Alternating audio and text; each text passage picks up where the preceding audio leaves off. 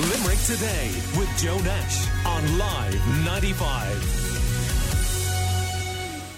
Now, on Monday, Fianna Fáil, Fine Gael and the Green Party formally agreed a coalition deal. The document paves the way for an historic coalition and involves a rotating Taoiseach system. But the million-dollar question is, will the party members support it? As we wait to find out, Fine Gael TD and Minister of State at the Department of Finance and Department of Public Expenditure and Reform, Patrick O'Donovan, joins us on the line. Good morning to you, Minister. How are you? Morning, Gillian. So, this programme for government, is it going to be supported by the party members of Fine Gael? Well, first of all, look, Gillian, I just want to add my voice to yours there this morning at the top of the programme in relation to the death of the Garda there in County Roscommon, and you're absolutely right. We in this part of the world particularly remember the death of Jerry McCabe in 1996. So look, my thoughts are with the families and the colleagues and the friends of that Garda in County Roscommon. So I suppose, look, from our perspective, I think it's important to point out at the start that this is not an ideal scenario at all. We wound up in a situation, and I spoke to yourself and Joe immediately after the election, where there was an inconclusive result. And you essentially had three parties tying for first place in an election that really, I suppose, was in a different Ireland. So we at the time as a party stood aside because it was very clear that people wanted us out. That was what we were being told. In the interim, there was a pandemic with the COVID-19, and then we said in the middle of that it was important that we showed leadership because it didn't look like anybody else was going to. And we set out on a journey to form a programme for government, which culminated on Monday with the publication of the document that's there. So look, there are three parties to it, and the other two have their own methodologies, and we started ours, consulting our members at a national and local level through the negotiators. The first of the Facebook Live events took place last night with Heather Humphreys. There's another one tonight with Pascal Donoghue for our members in Dublin. I'll be doing my own consultation with our members in the Limerick County constituency. I met the Taoiseach yesterday to go through parts of the programme for government myself, and the Taoiseach is meeting all the members of the parliamentary party to discuss the programme for government and to see what areas that people would, I suppose, have concerns about going into for the next 5 years. And we have an electoral college process where we have four distinct parts of the party. We have our parliamentary party, our national executive, our councillors, and our party members. And all of their votes are important, and we want to make sure that we get the maximum number of people to support the programme for government after it taking nearly 6 months to get to this stage. OK, but if somebody asked you a very short question, if you were to take a bet on it, will your party support it or not? What would you think? I think they will, because I think Fine Gael have always, since its foundation, looking back over history, it might not be necessarily a popular thing to do at a particular time, but we've always put the country first. And I think even after the pandemic, where we now are in a situation where there's, unprecedented levels of unemployment, we have to get on and form a government and provide stability. The fact that young Fine Gael are not going to support it is neither here nor there, according to you, then? No, it's not neither here nor there. I'm a former president of Young Fine Gael. In fact, myself and the Taoiseach were members there together. So every member's opinion counts, and every member's opinion needs to be respected and reflected. But having said all that, the alternative is an election. And if one of the three parties which don't your agree party to this, could do well out of, because you've had a bump in the polls. We've had opinion polls are a bit like the weather, and we had a lot of thunder and lightning the other night, and we have a fine day today, and they can change, and they can change very fast. And I think the opinion polls at the moment are reflective of the fact that we have done, I think, a fairly good job in leading the country through this unprecedented crisis. But I think the most important thing in people's minds at the moment is, first of all, coming out of that crisis to be able to pay their mortgage, to be able to put their children to school, to be able to make sure that there's enough of money in the state to keep the doors of the state open. And that speaking people of that, Patrick, right, you're totally right. That is what concerns people. Michael McGrath has said, Fianna Fáil's Michael McGrath, that there was an elephant in the room with all of this programme for government. Making reference to that all of these promises that are in the programme for government are really taking into account the fact that the whole thing has been turned upside down in the last 3 months because of the coronavirus and everything that we are going to have to spend to support the country getting through that.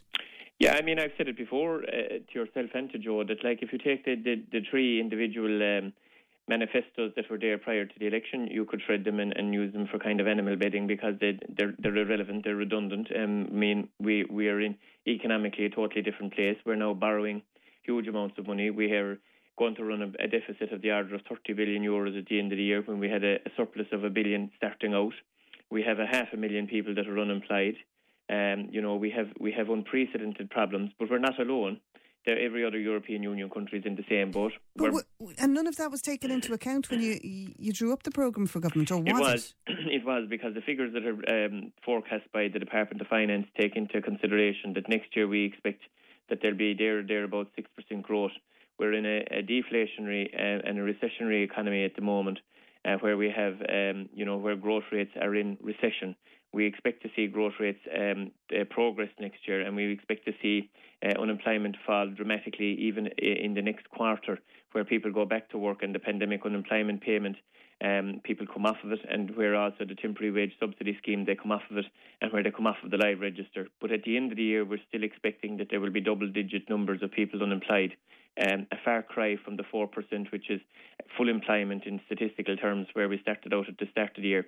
And remember, it took us from 2011 to 2020 to get out of the last crisis. Yeah. And this is worse than the last crisis, because I met my good friend, the former Minister for Finance, there recently. We were talking about it, and he said, we have wound up in a situation where it took 3 weeks to get us to a situation where it took 3 years to get us to before, in terms of how the country's economy has contracted. And those are fairly stark figures. So we can either provide leadership to the people now in terms of a blueprint to get on with delivering on economic goals that will put people back to work, or we can procrastinate for a period longer and provide more uncertainty and a greater level of risk to the country, and I don't think people want that. Patrick, there's a 2-to-1 split on public transport spending over new road infrastructure during the lifetime of the government. Does this threaten at all the proposed Limerick to Cork motorway? No, it doesn't, because in the National Development Plan, which is kind of the blueprint for which the spending is going to take place in capital funding over the next number of years, which is 116 billion euros, that division was already in place, because you have some fairly substantial, large public transport projects already included in the National Development Plan, like the Metro in Dublin, the Underground Railway, the electrification of some railways, and then as well the purchase of bus fleets. So it's not really a major deviation at all. Did the Greens try for any rollback on any of those projects? You're at a three-way coalition arrangement, so not everybody is going to get everything they look for. But we specifically have pointed out to Taoiseach and the Minister for Finance are on the record that the M20 is included in the National Development Plan, as is the road from Limerick to Fines, which includes the Adair bypass, 2 projects that I've worked very hard for, and they're included and they're going to go ahead. They're in the planning stages.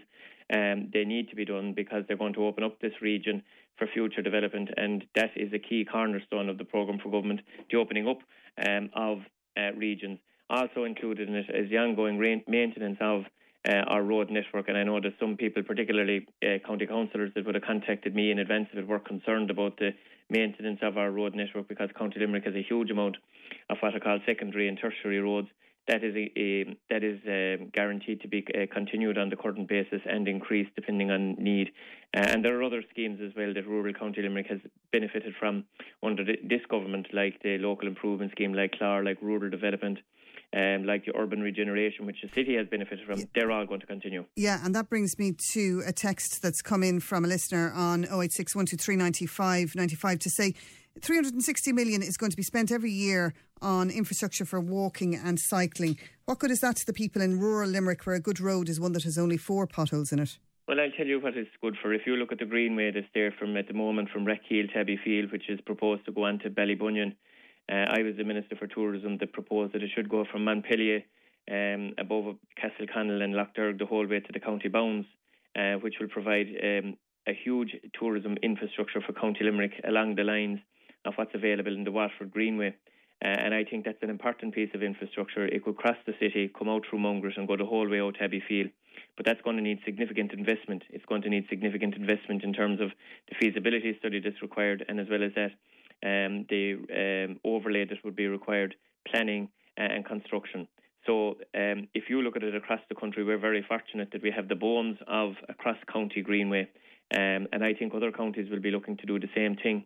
But as well as that, if you talk to any county councillor that you'd have on your programme, whether they're from the city or the county, they will all tell you that one of the key demands that are in every town and village in the country is the provision of public lighting, the provision of curbing, the provision of traffic calming, the provision of footpaths, things that will make our estate safer for children, for older people, for walkers, for people that push buggies, for people that are in wheelchairs. And I don't think that that's necessarily a waste of money. I think that's good value for money if you look at it over 26 counties on an annual basis. Will Limerick see its fair share of that 360? Because I'm sure an awful lot of people think that that's going to go into providing cycle lanes for the commuters of Dublin. Well, if you look at what Limerick has achieved already over this government in terms of the investment that we have received, whether it is in relation to infrastructure for walking or for cars or for... So you say yes, basically. You're saying we're going to get our fair share of that. We've done more than our fair share already. If you look at the breakdown, and it's available online as to how much money has gone into Limerick